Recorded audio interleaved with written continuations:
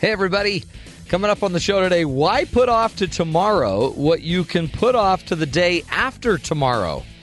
We're talking procrastination, why in the end it actually makes life more difficult for you.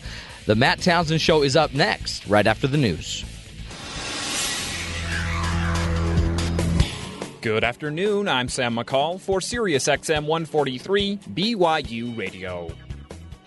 In the aftermath of Monster Storm Sandy, the death toll in the U.S. has now risen above 50, with at least 22 of those in New York City.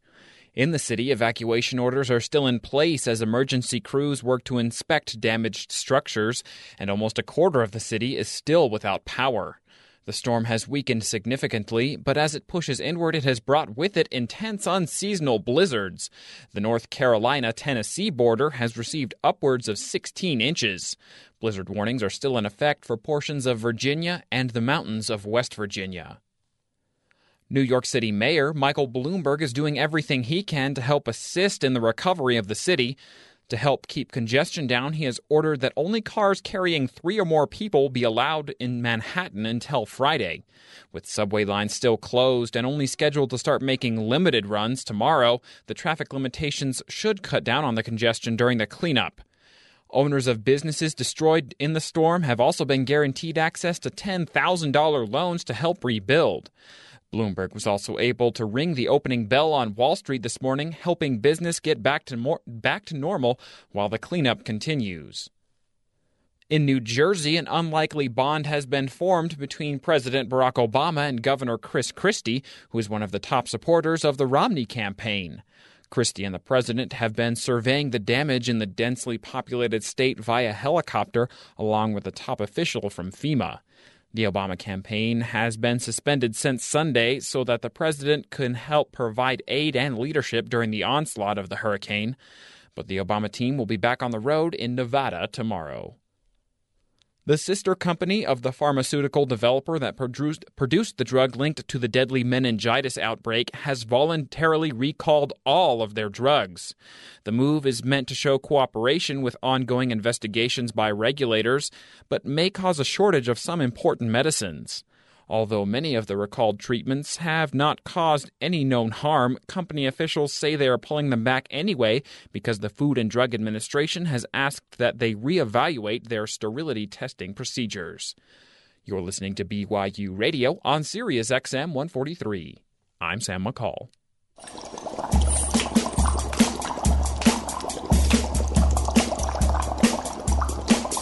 I was working in the lab late one night when my eyes beheld an eerie sight. For my monster from his slab began to rise, and suddenly, to my surprise, he did the monster mash. It was a graveyard smash. Good afternoon, everybody. Welcome to the Matt Townsend Show. We're doing a little Monster Mash action here. Just checking out the costumes of my mighty team of peers, I guess. They're my peers. Let's see. Let's go around the room and figure out what we're all dressed as here. What are you dressed as, Sky? I tried to dress up as you. Really? But I couldn't find the abs. So. Well, you just actually you have to earn them. You don't find them. I was just going to get like a bodysuit, but... Yeah. I like it. What are you dressed as there, Madison? A wildly attractive college student. Really? Yes. Okay. How about you, BT? My costume is that of a overstressed student. Well, yeah, you look great. Thanks. I think I nailed it. I think you I pulled totally it off. nailed it. Actually, no one's in costume, which I think is rude, but we're playing a good song, the Monster Mash, until Sky pulled it down for some odd reason. Hey, happy Halloween to all you out there. This is the Matt Townsend Show.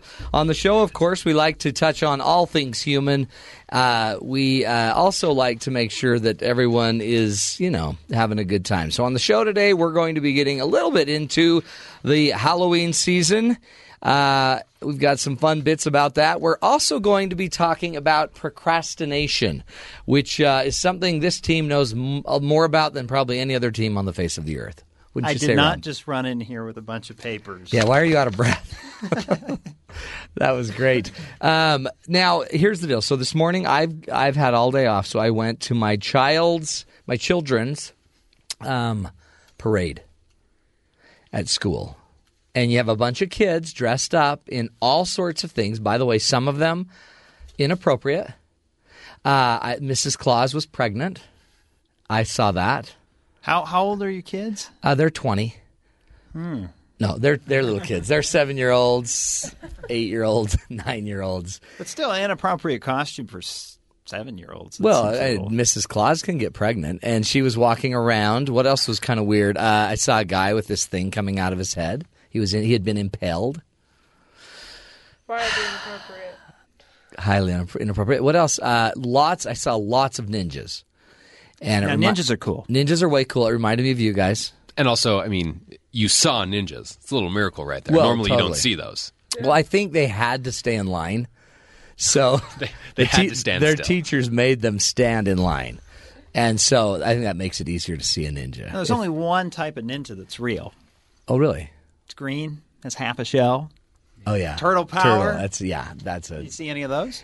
You know what? I didn't. I think Oh. I didn't see one Ninja Turtle. Back when I was 7, Oh, these were all around real ninjas. What was that? 1992. Tons of Ninja Turtles. I saw lots of like cable star people that I don't know who they are, but they're. Did you see any Snookies? I saw no Snookies, That's good. but that would be hilarious. I saw a lot of these people that are dressed all green. Morphs. Ninja Turtle? They call them morphs, don't they? Have you heard of them? They look like the Blue Men, but they're green. Just like the full body green suit. Yeah. You're talking like Smurfs? No. Well, They're like a green morph. it's more terrifying because they have it over their face as well. So It's, you know what? I like 1990s costumes. Right. Not much has changed. Now, do you guys remember your favorite costumes? Yes. Well, okay. I mean, I think the co-ed thing you're doing today is great. You're nailing that. But what other great costumes did you have, Madison? You had to do a princess.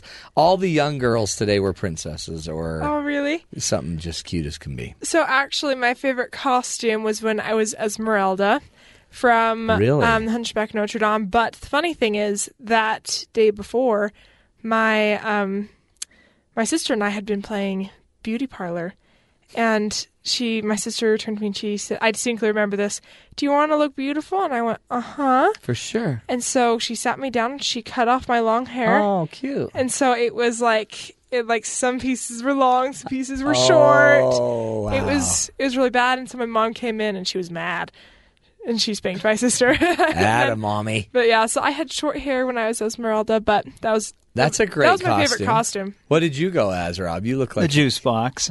Did you really? Yeah. What flavor? I don't I bet fruit apple. punch or something. High C. I see. But it was a lot of fun because I think I was in 3rd grade or 2nd Yeah. grade, and There was an iPad or an iPhone today. That was pretty cool. Pretty neat. There was a monster Dr. Mr. Death. What's the guy's name that comes and takes you? The Grim Reaper. The Grim Reaper carrying...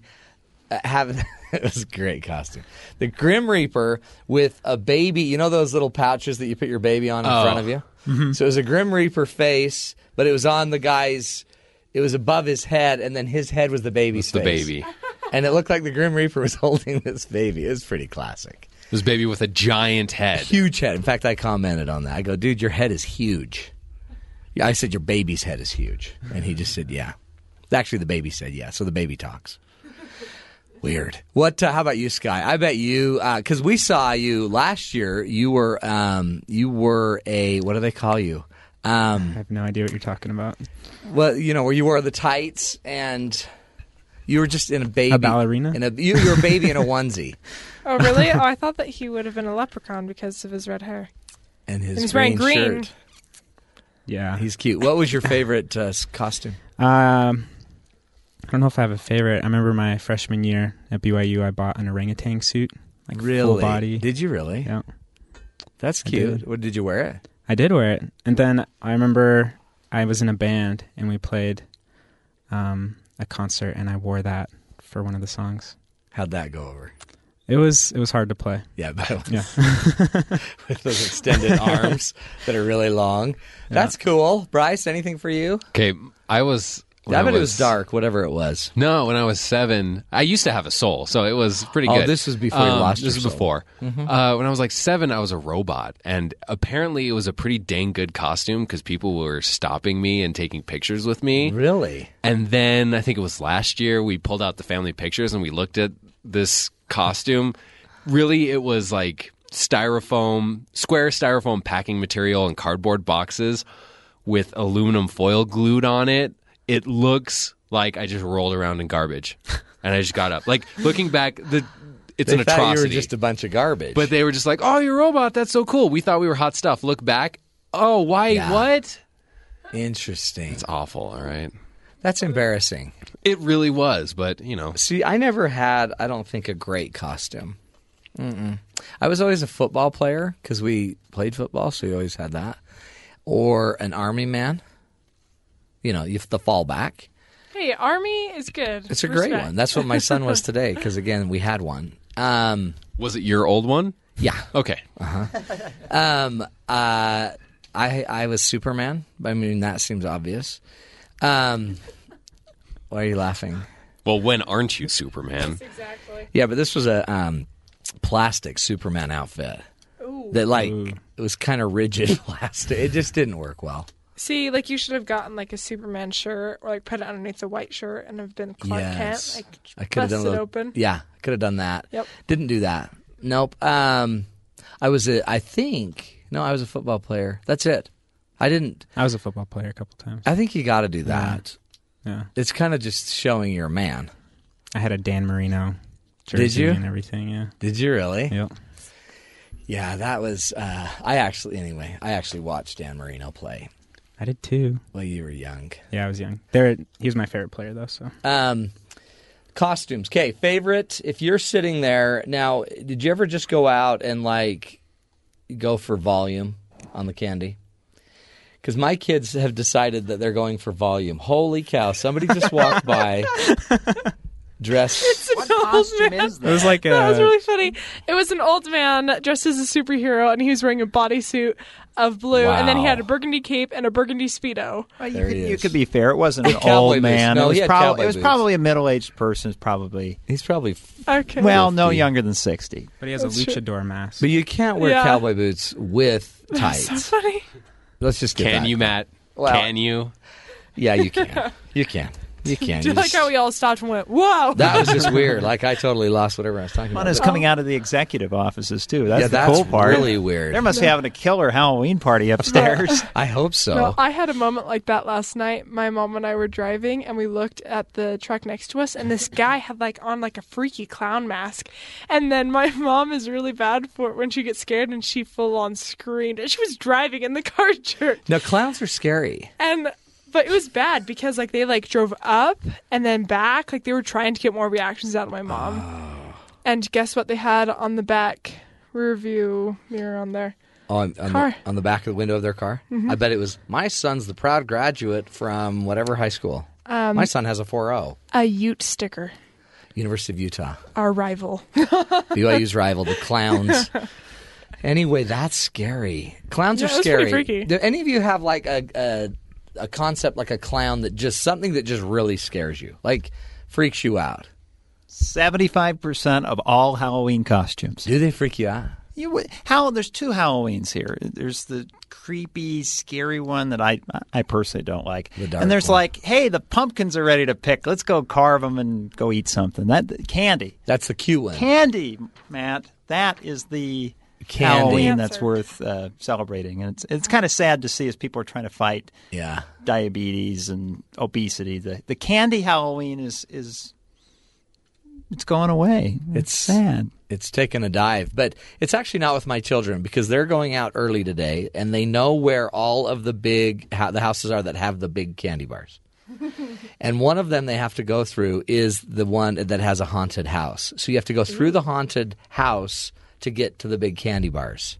And they're not sure they want to do it. They're psyching themselves up. And they want me to go with them, and I know I don't want to do it. So, you got to earn it, right? You just pitch them a different idea. Be like, I know this place where you get big candy bars. It's going to cost us, though.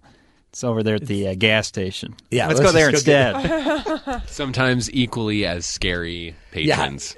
Sometimes. Some gas stations Depends super on scary. the neighborhood. Isn't that just so sad?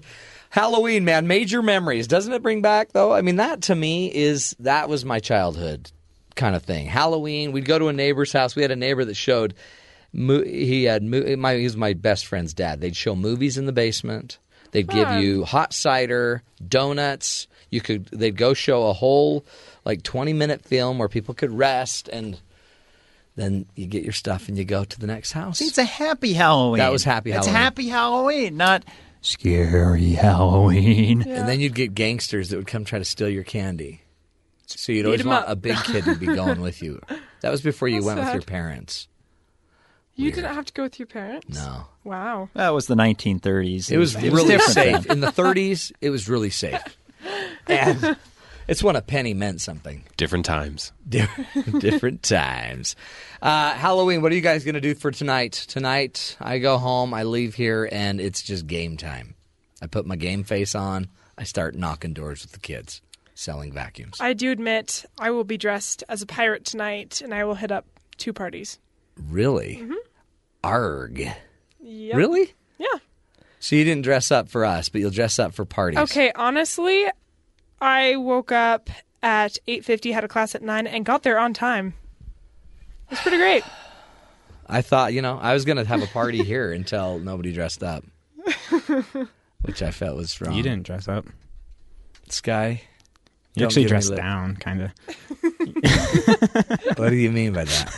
What do you mean by down? Well, you're just in casual clothes today. It's Yeah, normally you come in like a 3-piece suit today. Well, what's up with that? I'm tired. You don't even have a jacket on. I've been procrastinating. Ooh. good segue. That's our Wow. segue right into our topic. I've been procrastinating because it's not easy. By the way, talk about scary. I got to tell you this. Did you hear about? Okay, so you all heard that there was a hurricane, right?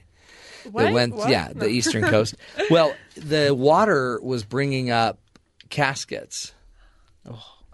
I hadn't yeah. even thought Oh, of yeah. that. That'd be really scary Halloween. It's scary. That's so in pretty Connecticut, terrifying. New Haven police say that the superstorm Sandy has revealed a skeleton.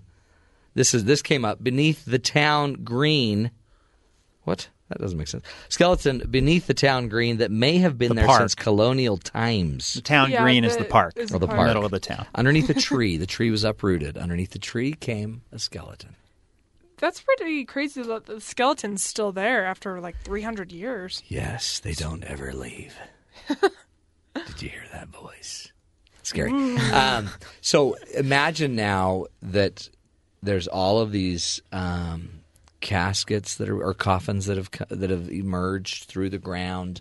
Wait, are you sure it's the coffins or is it just that one was story? just a skeleton. But in parts of New Jersey and parts of New York, or New Jersey, I believe it was, some coffins were when the water got into the sarcophagus. Is that what they call the cement thing that holds the casket? They floated up and took the lids off and started floating a little bit. Well, that would be terrible for the families if Horrible. it was recent. You're just like, oh my gosh. So we're Or- just wanting to advise people to watch out for that tonight.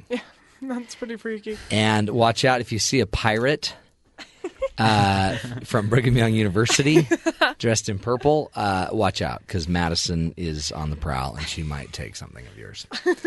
Arg. Probably steal your candy. She stole my pen yesterday. She'll probably steal my candy today.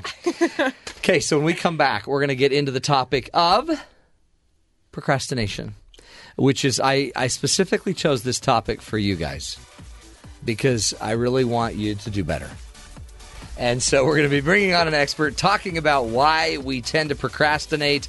We're going to be getting into pigs and apes, I have a feeling. You'll understand when we get into a little bit more. The pigs in us, the apes in us that make it so hard to get things done on time. When we come back, we'll give you all the tools, the ideas to avoid procrastination right here on the Matt Townsend Show on Sirius XM 143 BYU Radio.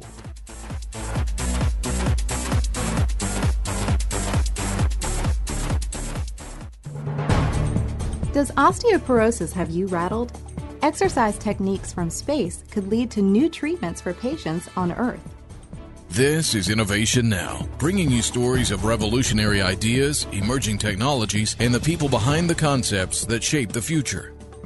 The lack of physical exercise and resistance in the weightless environment of space can lead to a fair amount of bone loss in astronauts. It's an ongoing challenge, but explorers on the International Space Station try to reduce the problem by spending a couple of hours a day working out. Exercise equipment in the orbiting laboratory uses springs, elastic, and harnesses to mimic the resistance that gravity on Earth provides. A few years back, a study funded by NASA suggested that astronauts might also reduce bone loss by standing on what amounts to a vibrating plate for about 10 to 20 minutes each day. The research showed that the subtle vibrations had a notable effect toward mitigating bone loss in lab animals, such as rats, sheep, and turkeys. Now, a small firm in New Zealand, V-Robic, is bringing the technology down to Earth. According to the company, small pulses emitted by their osteo machine can kickstart the process to rebuild bone and cartilage. It's a device that just might shake up the way osteoporosis is treated. For Innovation Now, I'm Crystal Browning. Innovation Now is produced by the National Institute of Aerospace through collaboration with NASA and is distributed by WHRV. Visit us online at innovationnow.us.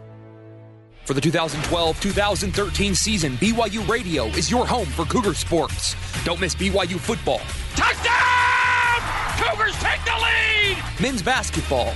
Davies to the middle, and the right-hand bump! Women's basketball. Brigham Young University Cougars are the West Coast Conference champions. Baseball. A walk-off grand slam, and BYU wins it! And more. All the major sports all season long. Only on your home for Cougar sports. Sirius XM 143, BYU Radio.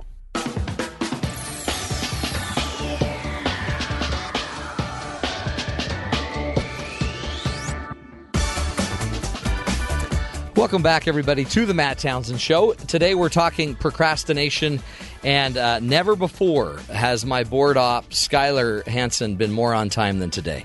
He's actually giving me cues ahead of time. He's anticipating my every move, my every thought. So appreciate that on the day of the Procrastination Show. You're right on top of it. But with the topic of procrastination, I simply ask why. Why do we do it when we know it is bad for us? Our producer Madison tells us why and gives us some solutions.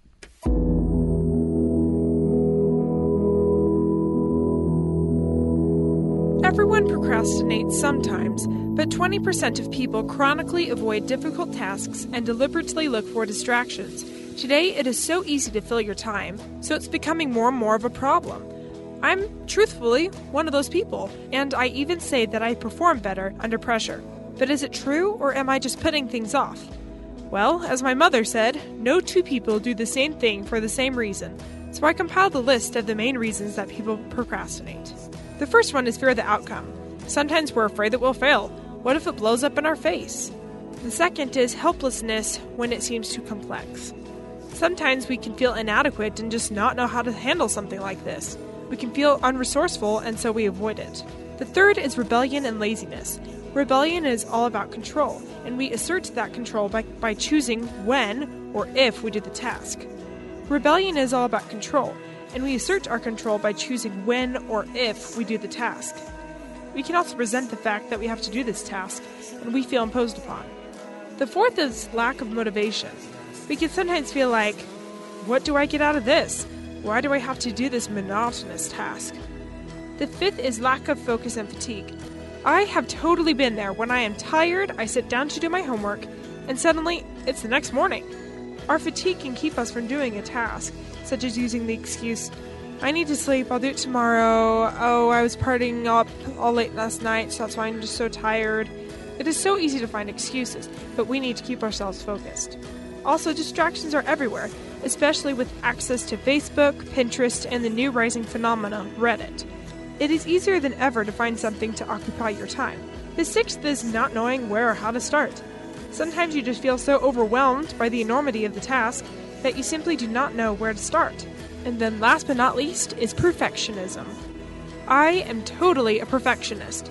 I actually do this exact thing of using my perfectionism to procrastinate cleaning my room. I see the mess and I know just how I want to organize with everything being labeled, color-coded, and having its own place. But I use the excuse, oh, I don't have enough time to do that. I'm not prepared. I don't know if I can really donate so much of my time to just sit down. I need to buy this, I need to buy that, etc. I actually even think that I will end up wasting my time by doing it now because I'm going to have to redo it later. So, how do we overcome these problems? Well, let's start with the first one. If you're afraid, overcome your fear. You need to live your life, and this fear is probably keeping you from doing other things in your personal life that are important. By overcoming this personal barrier, you will be happy and healthier. If it's too complex, this time the solution is to just break it down. Break it down and complete each part one at a time. Sometimes it can help to think of times in the past when you've done something else that was really complex. Just get into the zone and do it. If you're feeling lazy and rebellious, think of a way to reward yourself for getting it done. Also, remind yourself of the consequences of not doing it. There is a picture that is going around the internet of an open book with a gummy bear on each paragraph. You can reward yourself with a gummy bear each time you get to the next paragraph. Before you know it, you'll be reading like a whiz in no time. Just simply find a way to motivate yourself. If it's doing your homework, think about what you can do when you're done, or about the grade that you'll receive. For me, what motivates me to do my homework is I try to compete with myself to see how good of a grade I can get. If it's your tax return, think about all the money you will be getting when you file it. You could even promise yourself a reward from the money that you get back, such as buying a new toy, something that you've really wanted but you can't really justify getting. The basic principle is to just reframe the task. If you know that the job has to be done, but it's not emotionally important to you, find a way to make it important. For an example, if there's going to be a penalty fee for turning your taxes in late, set aside the amount of the penalty as a reward. Distractions are everywhere. You must learn to avoid them. Seclude yourself, turn off your phone. If you're on the computer, make a rule to only check your email at certain intervals. My friend actually got a special add-on to his Google Chrome that blocks social networking sites and Reddit, so now he says that he has been a lot more productive. Something else that can help is to find a quiet place. I find that if I play music during homework, I kind of just zone out and listen to the music. If you find a way to create a Zen atmosphere, it will increase your productivity. And you can also reward yourself with small breaks for accomplishing smaller subtasks. Also, get enough sleep, eat healthy, and exercise regularly. You will feel and perform your best for the task and also for the rest of the day. To find a place to start, sometimes establishing the endpoint can help. You can build your way backwards by thinking of what you'll have to do in order to accomplish the end goal. Also, feel free to write it down. It'll help you keep track and remember what you're doing. Just don't give up. Uncover the start and ending points and fill in the blanks one at a time. For perfectionism, the main thing is, does it really matter? I talked about how I felt like it would be a waste of time to do it now, or I'm just not good enough to get to a certain task. Well, how are you going to improve unless you practice? You need to implement to practice, so just do it.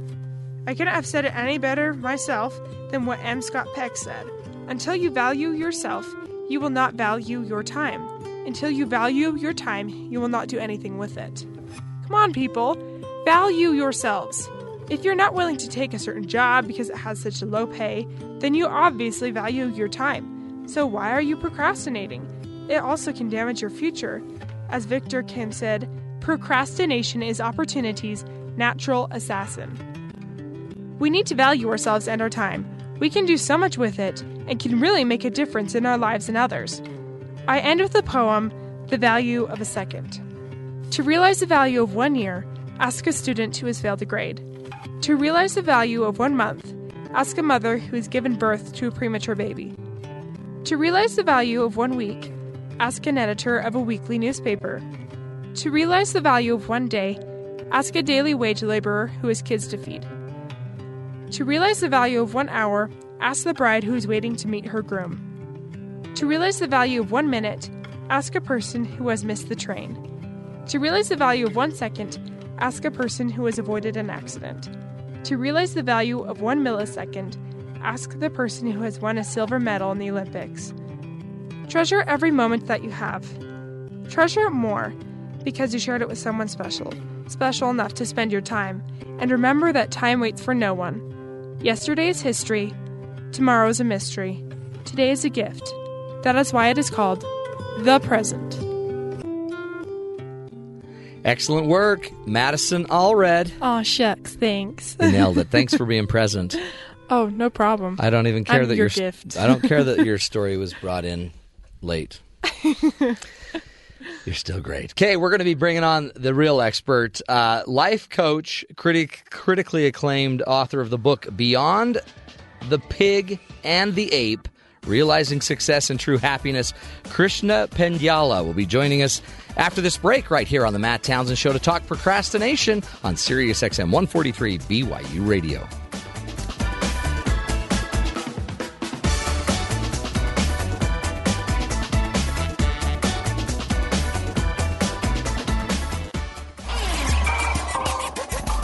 For regular updates on BYU Radio programming, sports, and other behind-the-scenes news, follow BYU Radio on Twitter.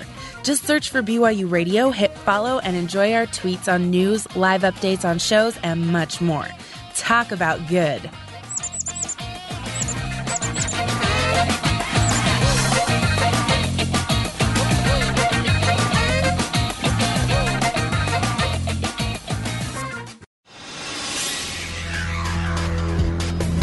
Good afternoon, I'm Sam McCall for Sirius XM 143 BYU Radio. Wall Street was open again today for the first time this week, but with New York in full recovery mode after Hurricane Sandy, trading was flat. The stock exchange was forced to run on backup power as much of lower Manhattan is still in the dark. The day started with some rises in trading, but by midday the Dow and the S&P 500 were both trending downwards, to the end of the day at a loss. Brokers struggled with limited internet and phone coverage due to numerous downed cell towers. Overall, though, the CEO of the exchange says the reopen went smoothly. As the U.S. begins cleanup efforts, Japan is finding out that theirs may have been grossly mismanaged. An audit into the $150 billion fund meant to help cities and towns rebuild after the terrible earthquake and tsunami last year has found much of the monies have been misspent. One mayor of a small town that says in the 19 months since the disaster, not a single new building has been built. It seems much of the fund has gone to projects that were supposed to help boost economic recovery, like an advertising campaign for Japan's new tallest skyscraper, road development in Okinawa, and research into whaling. Secretary of State Hillary Rodham Clinton is calling for an overhaul of the Syrian opposition leadership in a move that shows even greater American support for the anti-regime forces. Clinton says that the Syrian rebels need to unite around a credible political group led by people on the front lines of the conflict. So far, the leaders of the anti-Assad movement have been talking to other world powers have been from the Syrian National Council, and they seem to lack the mindset of those who are actually fighting the war because many have not been in Syria for decades. Clinton says there needs to be representation of those who are doing the fighting because the SNC lacks traction with many of the different factions battling to depose the current regime. 90% of Northern Europeans would vote for President Barack Obama if they could cast ballots in the U.S. election next Tuesday, according to a UK pollster. Republican candidate Mitt Romney is apparently too right-wing and too unknown by Europeans to gain any support across the Atlantic. In fact, by European standards, even President Obama would likely be considered on the conservative side of the political spectrum, according to one of the authors of the polling report. He also noted Republican Association's accusations of socialism against the Obama administration do not seem to resonate with the public in places like Denmark. You're listening to BYU Radio on Sirius XM 143. I'm Sam McCall.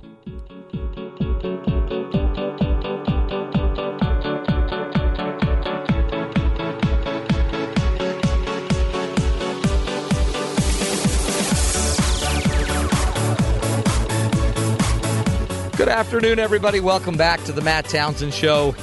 Just, procrastinating, everything we can do here. We're just trying to slow down our lives and veg a little bit. Trying to talk like Sky does, my little board op. We are talking procrastination. How do you take your life back? How do you not get sucked into this trap that might, hold you hostage? This crazy little thing that we maybe don't even pay attention to. But do you ever notice that you're always running late? Do you ever notice that you're turning in things late, that you maybe have forgotten a few things, have to run back, make a few extra trips because you just didn't get on top of the game? Well, we're going to be talking today with Krishna Pendyala. He is an author, sought-after life coach with a critically acclaimed book entitled Beyond the Pig and the Ape, Realizing Success and True Happiness.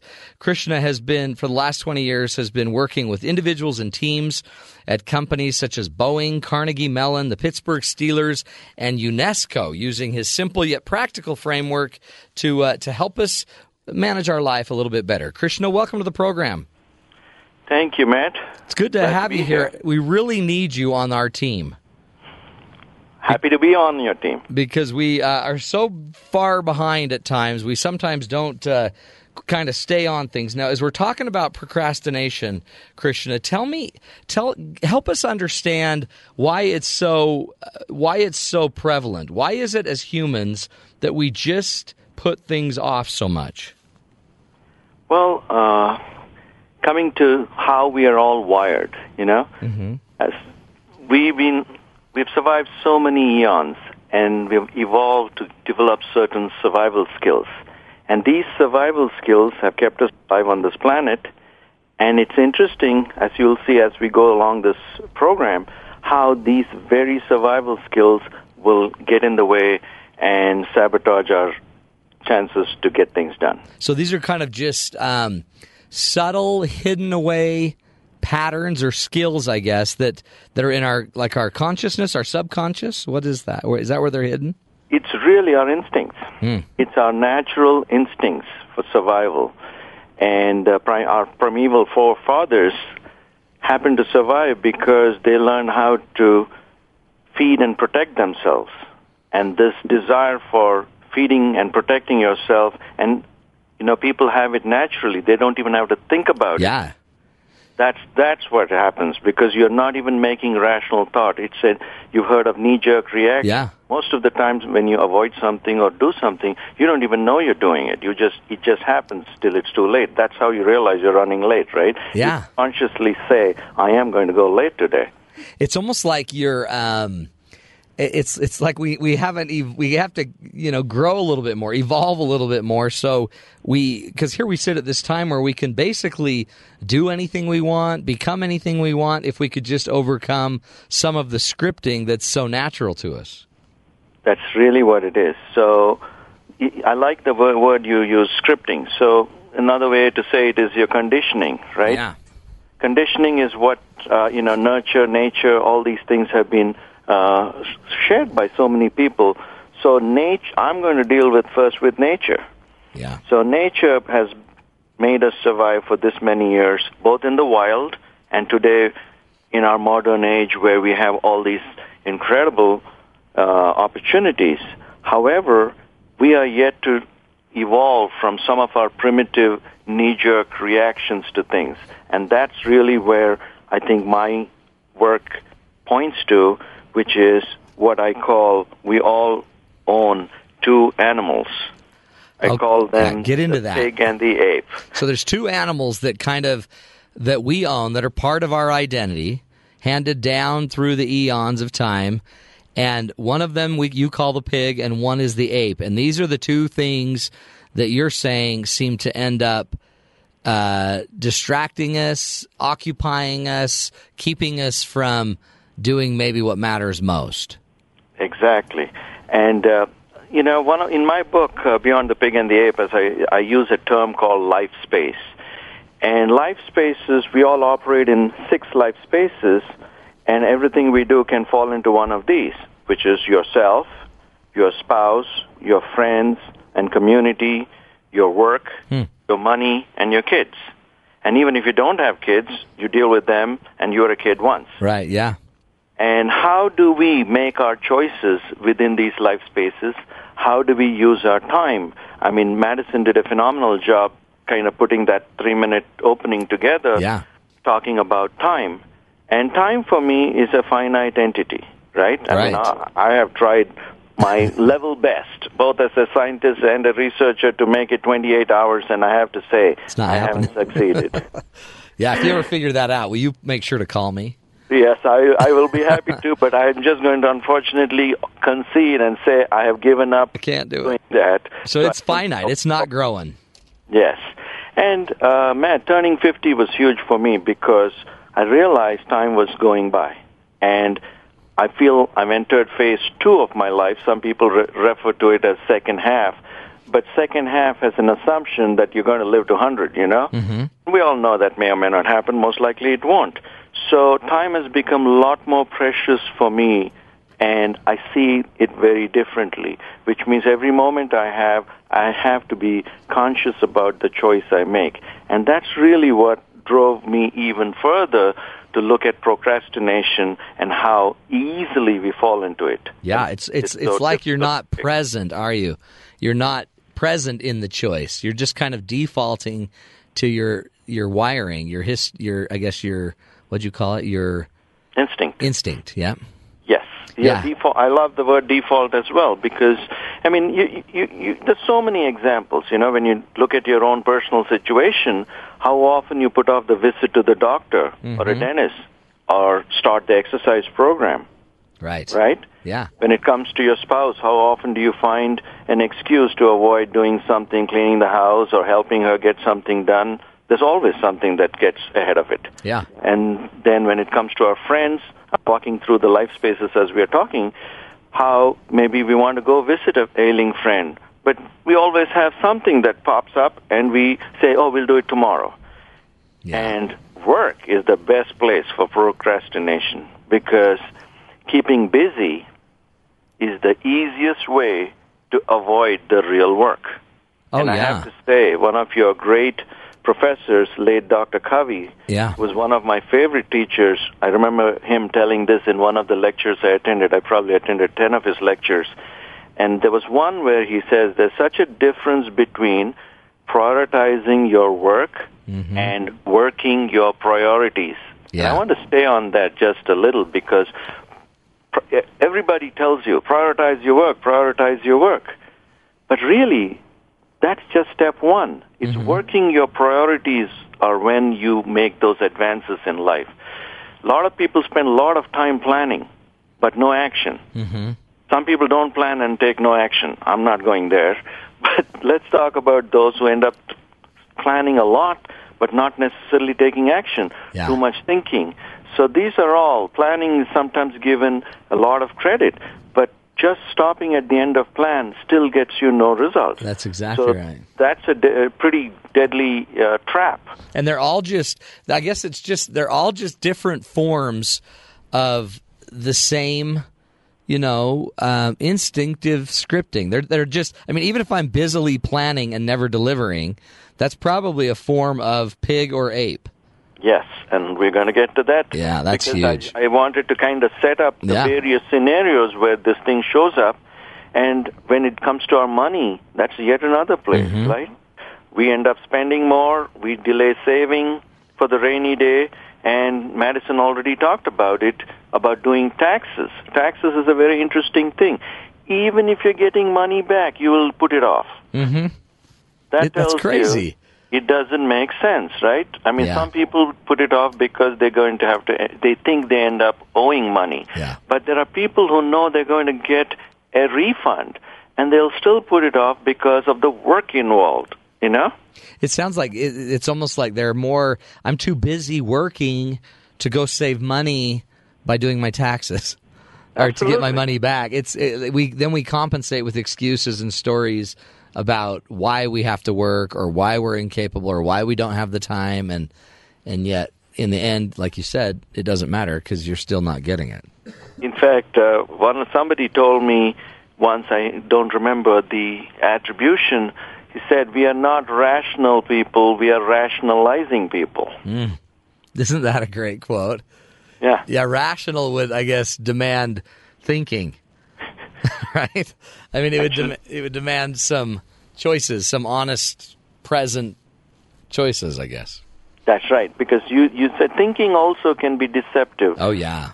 Okay, because we are the biggest con men for ourselves. We have such imagination and amazing justification, and we can think through it and come up with these amazing justifications. So thinking is an interesting thing because our mind can usually creates an identity for us, right? You, the radio producer, I, the author, whatever it is, and we start living that identity. And when we start living that identity, we believe that's who we are and not the human being inside. And when we do that, the choices that are made are not necessarily for you. It is for that identity. That's a whole different ball of wax we can get into when we start thinking, because you're really supporting that identity, not really who you are. I love that. We're talking with Krishna Pendyala, the author of Beyond the Pig and the Ape. Now, Krishna, we're going to take a break now. We'll come back, and when we come back, I guess we can get into those two different approaches to life, our two instinctive, innate, I guess, approaches, the pig and the ape. Have you explained that to everybody a little bit more, those animals that live inside of us that might be stealing our time? I will be happy to answer that after the break. You'll be wonderful. Excellent. And if you need a quick answer, I'll tell you so that you can have us think about it. What would be the quick answer? We all own two powerful animals that tend to control us if we are not careful.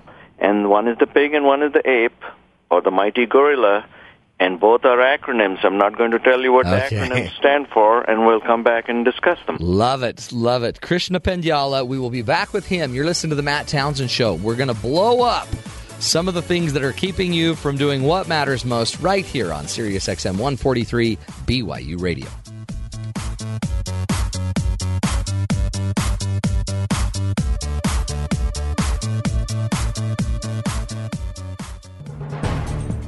Technology built for future moon rovers may one day keep you from getting a flat tire here on Earth.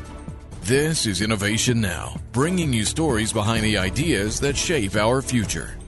The next generation of planetary rovers will cover much more ground than Apollo moon buggies ever did. That's why a team from NASA Glenn Research Center joined up with the Goodyear Tire and Rubber Company to create the next generation of tires for worlds that don't have roadside assistance. Goodyear helped develop tires for the original lunar rovers, so they already knew they couldn't rely on air or use rubber that degrades in extreme environments. Their solution? A spring tire that's built with an innovative yet simple network of interlocking coiled wires.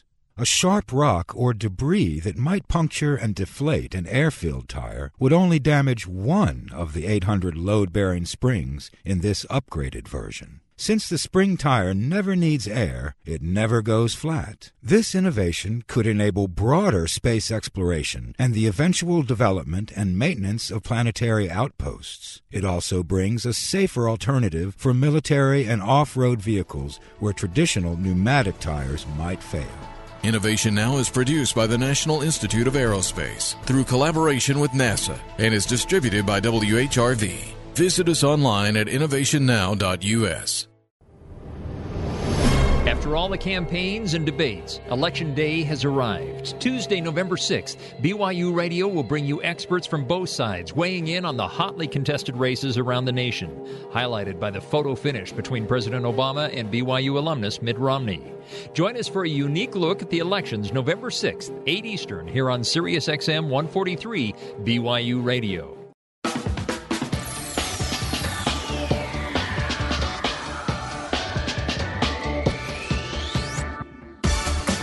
Welcome back, everybody. Right on time, by the way, not procrastinating at all, because all over the board is Skyboy. All over the board. All over the board, and he's even calling me Dr. Townsend. Dr. Townsend. He feels guilty about something.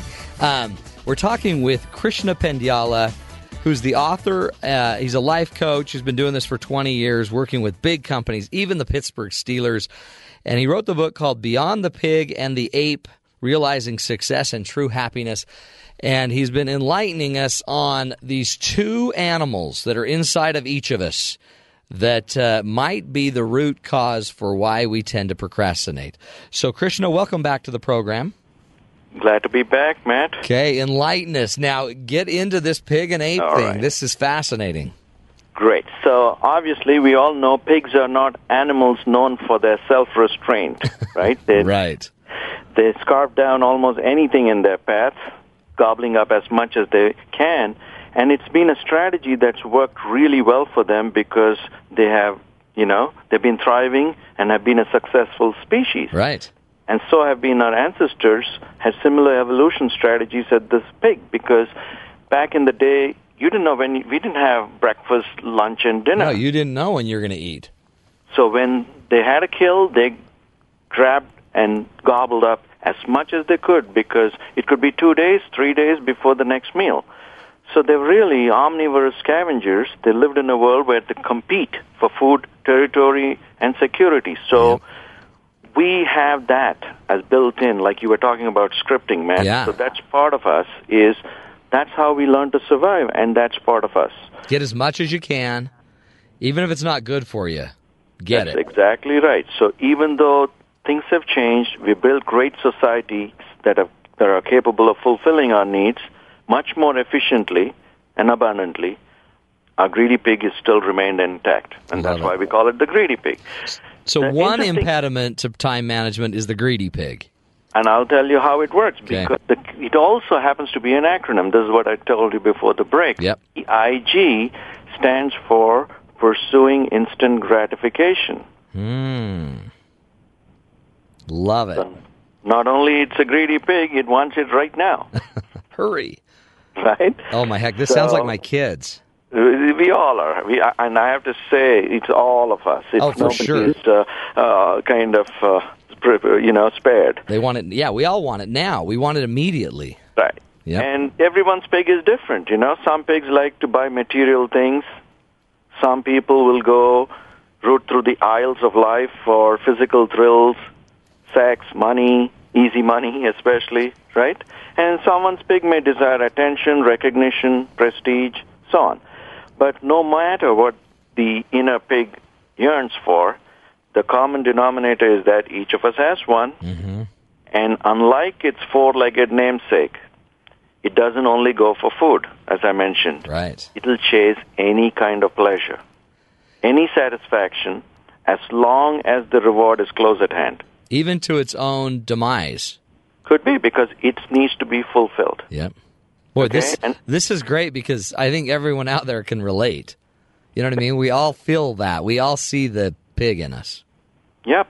And even though Hollywood might have made us think about, King Kong and other things as big, bold animals, apes are not really fierce kings of the jungle. Right. They're actually very shy creatures that live in secluded areas and actually avoid confrontation. And so, even when you watch in the next gorilla movie, notice the moment there is a threat, you'll see the alpha male beating its chest and doing its thing, while all the other apes in the back are scampering away, running. Yeah. And so they try to avoid. So the ape is another acronym for not only the animal, but to avoid painful experiences. Perfect. So now we have a pig that pursues instant gratification and moves towards pleasure, and we have the ape that wants to avoid painful experiences, which means run away. Yeah. Now, these are very powerful. This is how we manage to reduce the risk in our lives, and that's how we manage to avoid danger. And so these are not bad. Both the pig and ape have kept us alive. But as the world changed, as societies developed, they need to kind of be adjusted. And we need to be aware that we are wired this way for the tough life. So we have to pull back on the pig and maybe push the ape a little bit. It's just really being aware and watchful. And that's why you don't need to lock them up. You don't need to cage them. You don't need to chain them up. All you need to know is be aware that this exists. They're there for a reason, but is this the right time and place to be? Allowing them to call the shots. Yeah. That's really what it's all about. And you can see how, going to the dentist is the classic one. We'll come up with a great excuse why not to go. And because, one, you'll have to pay money, it might be painful, and you may end up with bad news. Right. Right. And you don't want to deal with that, so you'll make it tomorrow. So the interesting thing about procrastination is it is one activity where both the pig and the ape are being fed and taken care of simultaneously. Interesting. So think about it. When we procrastinate, we do something we like, right? We choose something we like, and we avoid something we don't like. Yeah. So bingo. And you might be selling yourself downriver. You're losing growth, potential, opportunity, but you're not being hurt, and you're having fun whatever you're doing. Yes, exactly. So we are moving towards pleasure and away from pain at the same time. And that's what we want in life, and that's how we are wired. That's huge. And you're saying you don't even need to go try to control these things and cage them, and you just need to start noticing when they're rearing their heads and make it like a choice point. Exactly, and that's why the pig and ape come in handy, because they're animals. And for all the people who have either read my book or listened to a talk or have gotten back feedback to me, they say, now I start seeing these guys showing up all over. Yeah. There goes my pig. And they start smiling, actually, because it's almost amusing. Yeah. And that's awareness, right? The whole thing is about awareness. If you don't, we are scared of the dark. Right. But once you turn on the light and you say, oh, that's just a closet, not a bottomless pit, Yeah, you don't need to be afraid of it. Just be aware that maybe this is what's leading you right now, and then turn it into a choice. Exactly. So it becomes a conscious choice, not a unconscious choice. How do you know what to turn to? So, I mean, when you turn away from the pig or turn away from the ape, don't you also, it seems like the pig and the ape would also keep us from knowing what we should actually turn to. Exactly. So that's a great question, Matt. The main thing is to figure out if it is real or imaginary. So this is why when you talked about thinking, I said thinking can be very helpful and can be dangerous. Right. So when you imagine, most of the time fear is imagined. Right. Yeah, because you haven't experienced it, right? It's hypothetical.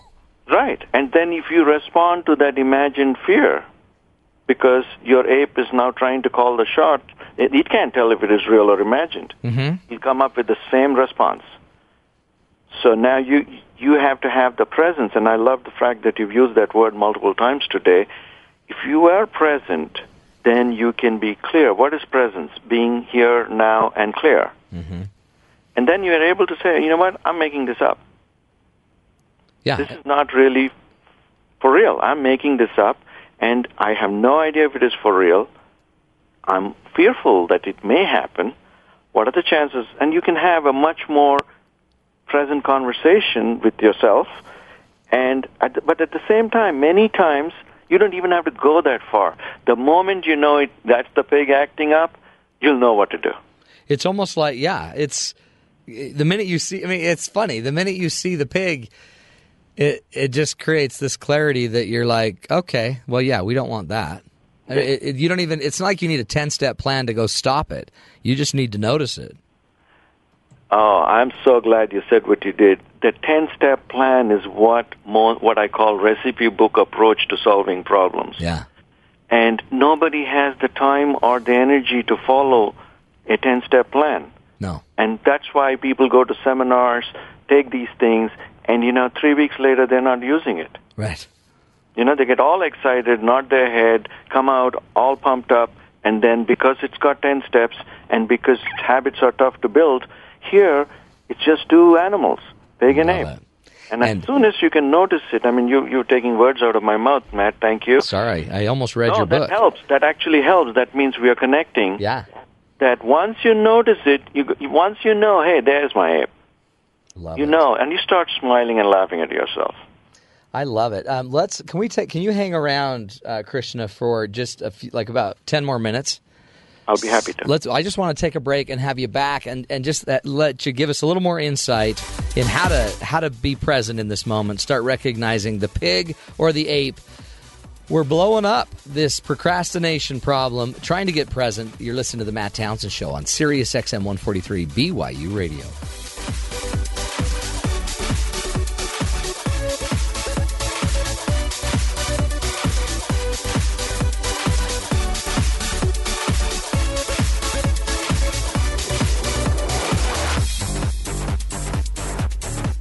KBYU-FM, HD2 Provo. Rise up and become a corporate sponsor of Cougar Sports on BYU Radio and BYU TV. For information, call 801-422-1448 or email corporate support at byu.edu. Go Cougars!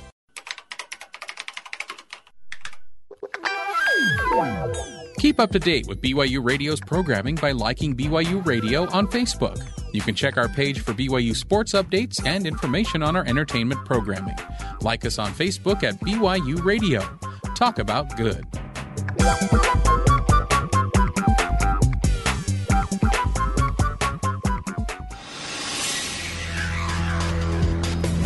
Good afternoon, I'm Sam McCall for Sirius XM 143 BYU Radio. New York City's Bellevue Hospital has been forced to evacuate and move over 500 patients to other already overwhelmed facilities after backup generators failed. The move compounds medical situations in the city as New York University Hospital was forced to evacuate all 300 of their patients on Monday. Patients from Bellevue are being transferred to surrounding medical centers as fast as possible. This facility has been running on backup power since Monday due to the hurricane, which sent over 17 million gallons of water flooding into the basement. New York Governor Andrew Cuomo is asking the national government to cover all state and local government costs for cleaning up after the monster storm. In a letter to President Barack Obama, Cuomo estimated that the lost economic revenue alone would add up to around $6 billion. He also urged the federal support by pointing out that the cleanup and restoration efforts will essentially grind to a halt unless more aid becomes available.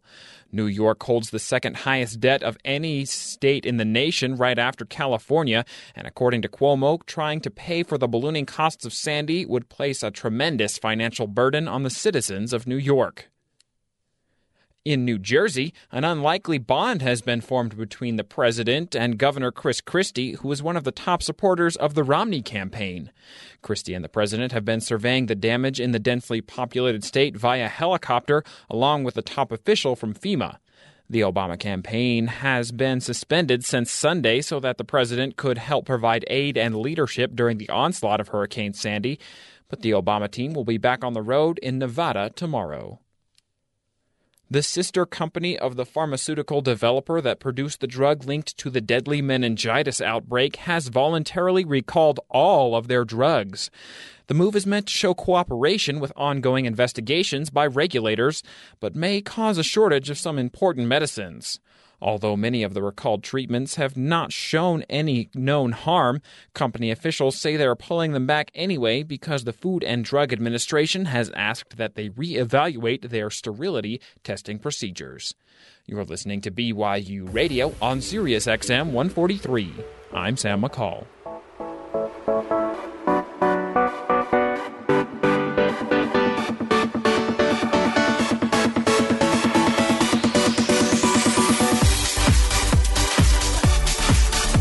Welcome back, everybody, to the Matt Townsend Show.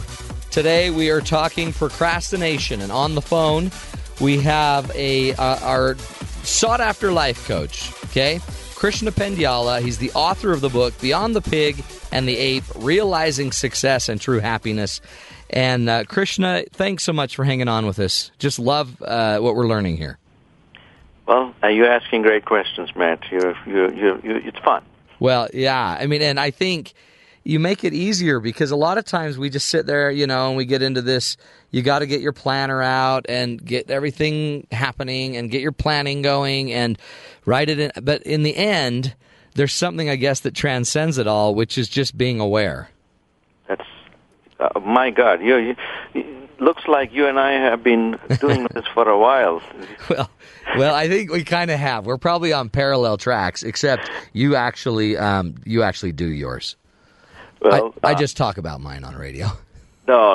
Let me first come clean here. I belong to this club of procrastinators as well. Is that how you got the insight about all of this? Okay, I call myself a card-carrying life member. Get in line. Hey, yeah. I think I'm the charter president here in the Utah group. Fair enough. Chapter president. Yeah, but as I said, even with all this insight, I still struggle with it quite a bit. But the beauty is I catch it. And I catch it as it happens. And in fact, I have a little game that I'm playing. If I catch it during the act, I give myself 2 points. If I catch it after the fact, 1 point. Oh, excellent. If I catch it before, 3 points. What if your wife catches it for you? She gets 10 points. You can't let her in. Don't let her win. She can keep counting that. I like that idea because then you're kind of incentivizing yourself to be getting faster or better at being aware in the moment. Yeah, absolutely, because most of the time we don't even catch it, and that's zero. Mm-mm. So if you can catch it before, it's all about fun, okay? I mean, we've talked about, many people have used the word awareness, mindfulness, so on and so forth, and most of them deal with laborious practices. Right. This is much more of a game, spotting these creatures trying to get in and muck with you, Yeah, find the pig. The pig is the pursuing instant gratification. That's that animal inside of you that wants it now, it wants it its way, it wants it fast. And then there's the ape, which you call the avoiding painful experiences. That's kind of the elusive one. That seems to always be on the run. Yep, it wants you to avoid things. And both the pig and the ape are aspects of what scientists call the limbic system of our brain, a primitive part that seems believed to be very old in evolutionary terms. So therefore, to live a full and happy life in today's world, we have to adjust from that primitive state. We must learn, I think you said it too, limit the roles we unconsciously allow these animal natures to play. Yeah. I think that's huge. Being aware of them. It requires just being aware of them. And when you see it and spot them, and I've had people 70 years old, and I can tell you stories about these two ladies who read my book. One was talking to the other and said, I had to go to my daughter's house and, the kids were throwing stuff around and I had to clean up and so on. So the other lady asked her, why didn't you deal with it with your daughter? And she said, well, I don't want to deal with it. She goes, ape. What'd you call me? And then they started getting mad at each other. Both of them had read it, so they started laughing, and that's the point. That is powerful. They just started laughing, and that's what happened. And I have children, 7, 8, basically going, oh, there goes my pig. Yeah. But see, what's so powerful? The moment they catch it, they don't get all worked up. The tantrum kind of calms down because they know the pig is running the show. Right. Well, and it also must help you to see it in others because then you almost don't have to be – it's not like they're doing it to be offensive and rude. Someone's not being a pig to spite you. They're being a pig, I guess, in spite of their own values, right? I mean, so I can actually use this to handle how other people are being around me. You said many things in that great set of statements you made, Matt. One is, sure enough, it's a lot easier to spot it in others once you know it. Yeah, absolutely. That's a whole other story. Yeah. But the key thing, I really like what you said. You can now start to better understand. In fact, a friend of mine said, people don't do things to spite you. Mm-hmm. They just do it to take care of themselves. Yeah. Which would be a pig.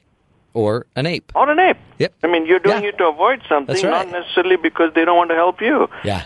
In fact, most people don't really care enough to differentiate whether it's you or them. They just... And we think, because, again, our own egos will think that they're trying to be offensive to us. Right. That's our issue. Yeah. But most of the time, they're just taking care of themselves. Their pig and ape are running the show. Yeah. When we were reading your book and kind of going through it in our pre-show meeting, we read the story about your Bill story with the meals ready to eat. Can you just tell that to people and kind of put that in context? Okay. This is actually a friend of mine back 20 years ago. He hated ROTC. But he wanted to be part of it because of the scholarship, so on. He hated going to the weekend. Yeah, like he had to go out on, carry the heavy weight. So he was rebelling it the whole time. So they used to give these hamburgers that look like a cookie, and you open it out of a packet. They're called meals ready to eat. Yeah.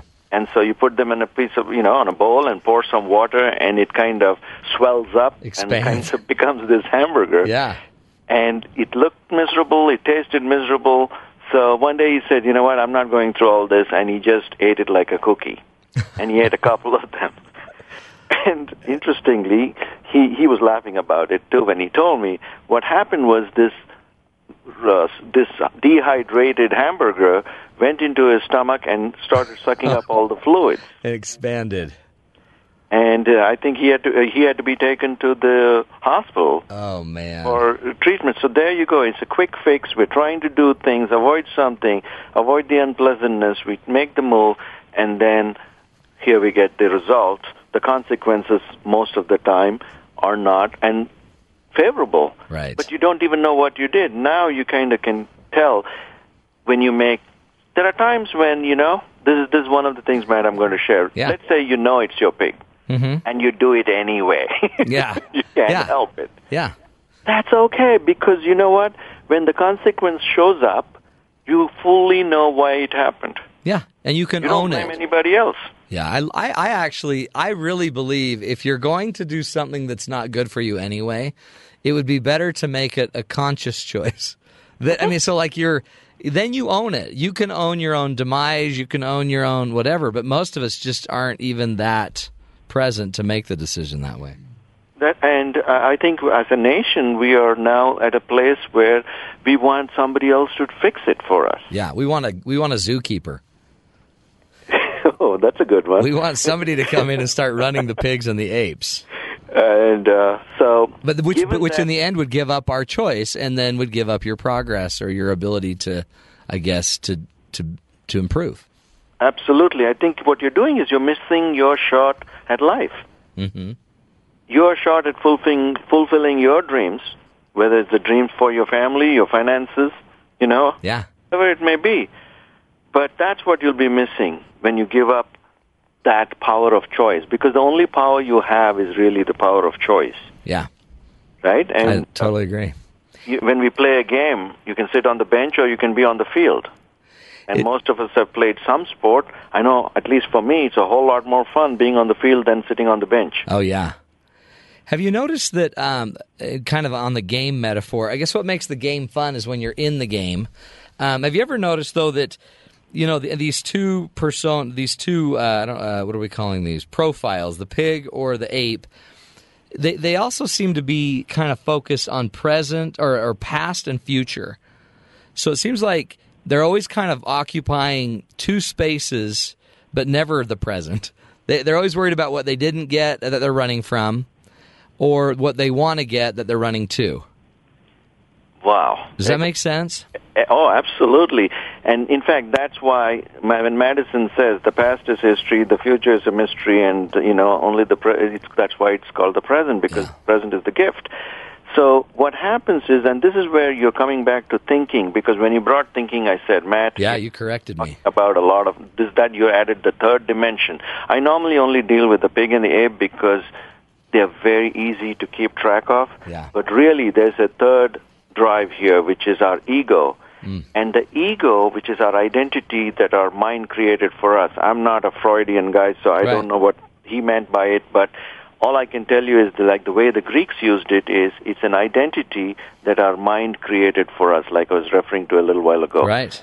So that identity can only survive in the past or in the future. It cannot survive in the present. Because it's not real. It's not really who you are in the present. Exactly. So it looks at the past, and past can get you either, regret or a sense of accomplishment, and the future typically gets us either anxiety or hope. Yeah. But in the present, really, most things are not too bad. Mm-mm. And those that are usually untested. You know what I mean? Like we're then in the future, or we're actually in the past, because we haven't actually tested that idea yet, which is what you just taught us.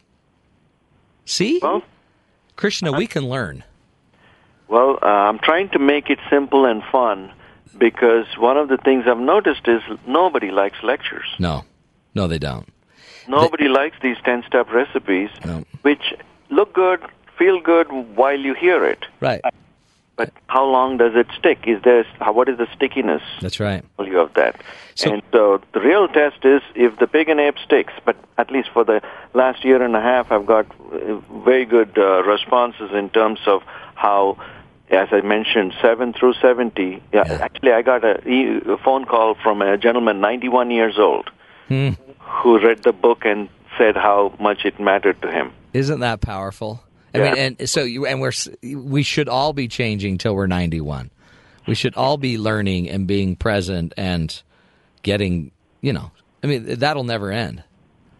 That's huge. Absolutely. So, Krishna, a couple things. Let's start with this. If they want to find your book, they can go to KrishnaPendula.com, which is KrishnaPendyala.com. Is that the best place to get the book? Actually, that place gives you a lot of free information about the book, and there's a link to Amazon, so the easiest place really is Amazon. Amazon. Beyond the Pig and the Ape, that's pretty much all you need to know. Pig and Ape, Krishna, and you're there. Pig and Ape and Amazon, you're there. Okay, that's awesome. Now, as we wrap it up, Krishna, give us the one thing. We have about a minute, but what's the one thing that is the big thing? So if we could remember one thing from what you taught us today, what would you say that is? Know that you own both of these characters. They're not bad. They can be very useful for you. When the opportunity is real, they can mislead you when it's imagined. And the whole idea for you is to become aware of them and also beware of them. Yeah. And once you spot them, people tell me that they know what's going on and many times start smiling. This playful awareness will help you catch yourself and have a moment of truth and then make the right choice. That's why it's so simple. There's no multiple steps. There's no theory behind it. That's it. It's simple and effective. Appreciate it. Krishna Pendyala, so appreciate it. Everybody go check out this great work, Beyond the Pig and the Ape, Realizing Success and True Happiness. Go to Amazon, and we're going to have you back on, Krishna, because this was a fun show for me. Great. And I think I had sent a book for a giveaway as well. Yes. In fact, I'm going to read it. I was going to give it away to people, but the pig in me says no. Great. No, actually, what we ought to do is if anybody wants this book, he sent us a book. I'll just go buy my own, Krishna. But if you want the book, 801-422-0143. Area code 801-422-0143. Give us a call, and we will get you that signed copy from Krishna Pendyala. Krishna, thank you so much. Thank you, Matt. You bet. Thanks, Take care. Madison, too. Yeah. You bet.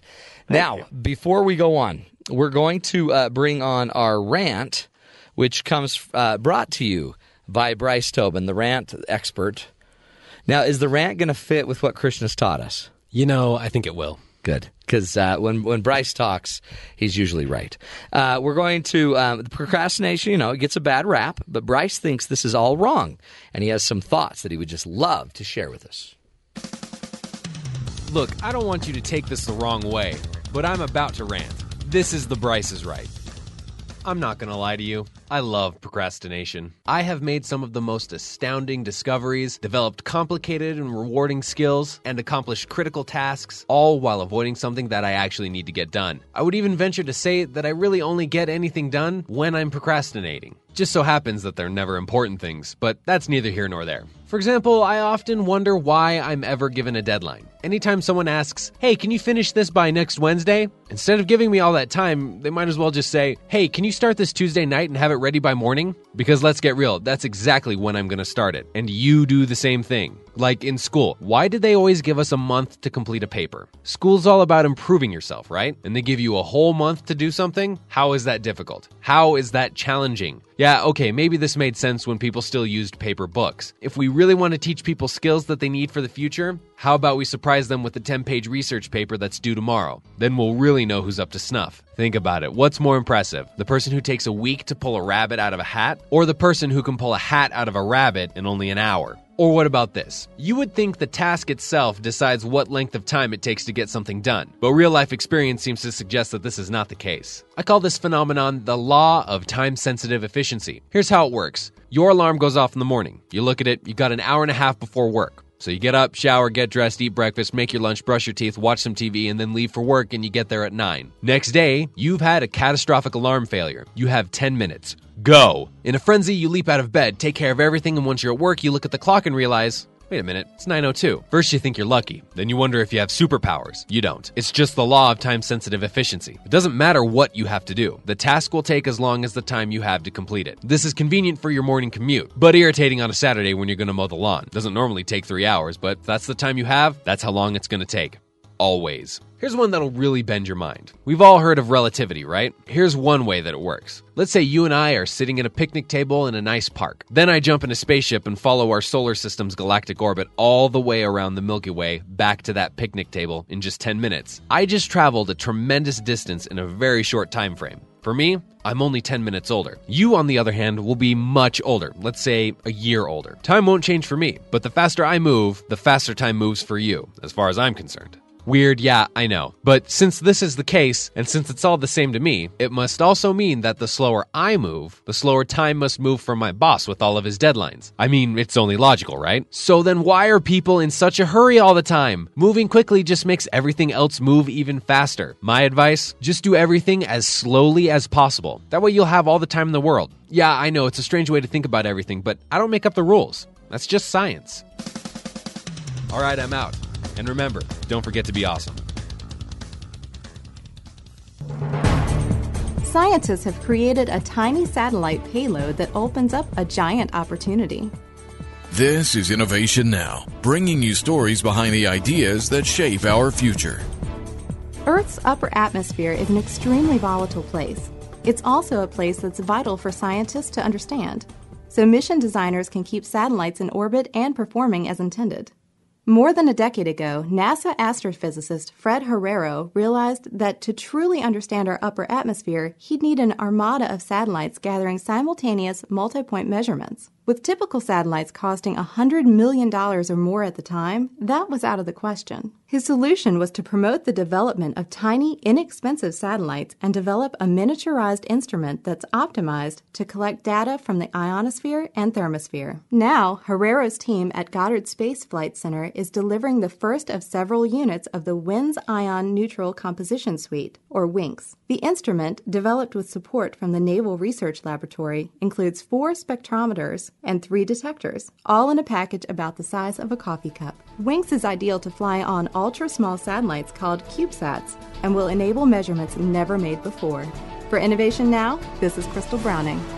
Innovation Now is produced by the National Institute of Aerospace through collaboration with NASA and is distributed by WHRV. Visit us online at innovationnow.us.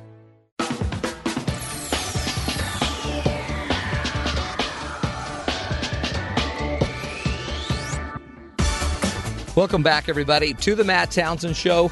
Today we've been taking on procrastination, and with the world's best and brightest engineers and inventors, having spent hundreds of years trying to save us time, but maybe some of these time-saving devices really are just costing us more time. Life is so misleading. I mean, even a car. What's more of a time-saving device than a car? Yet, does it really save you time?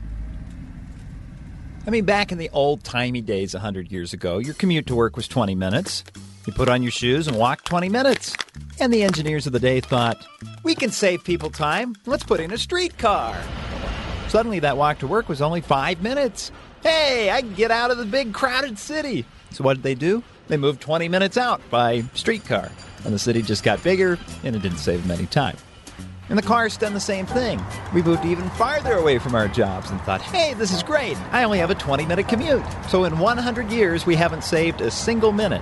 And it's actually gotten worse because think of all the time you have to spend at work making the money to pay for the car. They didn't have to do that 100 years ago. And odds are your commute's longer than 20 minutes anyway because the car's so comfortable to ride in, you don't mind saying, oh, it's only a 45-minute commute. And then you have to add in traffic. There was no such thing as bumper to bumper back when people walked to work. So verdict, the car, not a time-saving device. Okay, well, how about the computer in your office? Odds are, back in 1981 when they introduced the computer into the workplace, people all thought, hey, this is the end of paperwork. What an age we live in. The paperless office will soon be here. Sure, for number crunching things like accounting, it saves a lot of time. Databases, being able to send memos out to hundreds of employees all at one time. But right away, somebody invented the laser printer, and now we have more papers than ever. Plus, all the time you have to spend configuring your computer. That was such a drag on productivity in the office, they actually had to introduce entire IT departments just to keep the computers working. And then there's your Outlook calendar. The theory is that you put all your appointments in one place, so that way you can see them at home, at work, on your smartphone, anywhere. But come on, does that really save you time? Back in the old days, people would carry around Franklin planners or whatever. And so they'd be sitting in a meeting and they'd say, next Tuesday we're going to talk about the Johnson account. Be here at 9 a.m. sharp. So you'd unzip your little planner, right, 9 a.m., and you were done. The theory is that your smartphone replaces those calendars, so you would just enter it straight into your phone, right? But come on, who does that? Seems like I'm carrying around a bunch of sticky notes like, don't forget to write in calendar the Johnson appointment. And then you get into big trouble when you don't have the sticky notes. Why, just yesterday I was talking to Sean from the morning show, and we agreed, okay, 10 a.m. sharp, we're going to have a meeting. I didn't have my sticky note, so guess who wasn't at the meeting this morning? Me. But despite that breakdown of communication, even when it does work right, digital calendars now make it a two-step process. Write it down on paper, enter it in the computer. Verdict, computers and smartphone calendars, not a time-saving device. Now all these office innovations follow us home too. Facebook was supposed to be this place you'd go on really quickly and click, click, click, communicate with somebody and be done. But now it's a constant distraction. Sure, you might only be on it for 30 seconds now and then, but what about all the times you get hooked in for an hour looking at everybody's posts?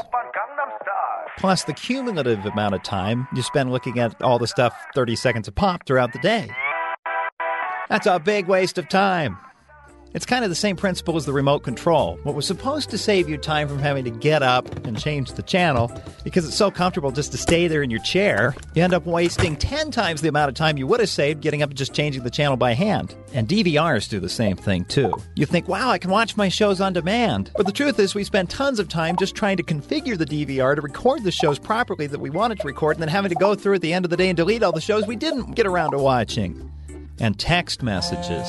These little short communications were supposed to make it really easy, like, don't forget to pick up milk after work. But somewhere along the way, somebody decided it was the new method of communicating. And what used to be a quick 30-second phone call now takes 6 hours of back and forth. I absolutely find myself scratching my head when I see a friend of mine go, I got this text from somebody I didn't know. And then they spend the next several hours playing some kind of weird game of texting like they know the person to try to get clues to figure out who it was who texted them. That's not time-saving. Whatever happened to the old-fashioned way of just calling the number back and seeing if you recognize the voice? And if you don't, admitting, I'm sorry, who is this? So Facebook, remote control, DVRs, and texting, not time-saving devices. Now the innovations follow us into the kitchen, too. I recently bought an apple slicer. In theory, it saves me time because it cuts my apple into 6 perfect slices with one but man, is that thing a mess to clean. Plus, apple tends to splatter everywhere. But beyond the extra cleaning time, there's the finding time. You see, unlike knives, there's no such thing as an apple slicer drawer, so it takes me forever to find it. And if you step into the wrong kind of store, you'll find shelves and shelves of these supposed time-saving devices to help you cook in the kitchen. But it seems whatever minute amount of time you might save using the device is lost 10 times over trying to clean the device when you're done. So, as seen on TV kitchen helpers, not a time-saving device. Even old technology sometimes is more hassle than it's worth. Like an aging lawnmower. In the old days, people had those push mowers. Or they might not even have lawns. But all of America has those gas-powered push mowers now, and it seems like we spend at least 15 minutes just trying to pull the string to get it started. Well, that didn't save any time. And once you have a gasoline mower, you feel like you can grow any size lawn you want. 2.5-acre front yard? Sure! You have to go way back into history to finally get to some time-saving devices that really do save time. Like the screwdriver. Nothing's worse than trying to remove a screw with a butter knife. Or trying to hammer in a nail with a tape dispenser. Or remove a bolt with an adjustable pipe wrench. Using the wrong tool for the wrong job usually creates more problems than it solves. So good old-fashioned tools? Yes, you are a time-saving device. Now, looking ahead into the future, I think there's plenty more where all of this is coming from. Tablets.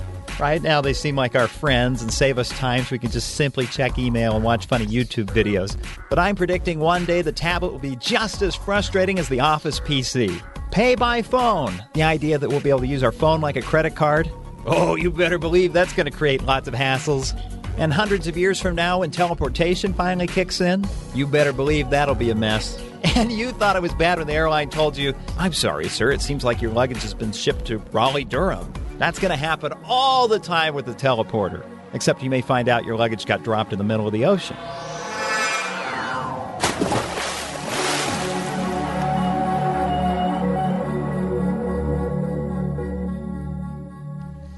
So there you have it. Technology. It's just taking our time. We've talked about procrastination. There's only a few ways to really do it, but one of the keys to avoid it is to make sure you own your life. Take it back. Thanks for listening, everybody. Join us again tomorrow right here on the Matt Townsend Show on Sirius XM 143 BYU Radio.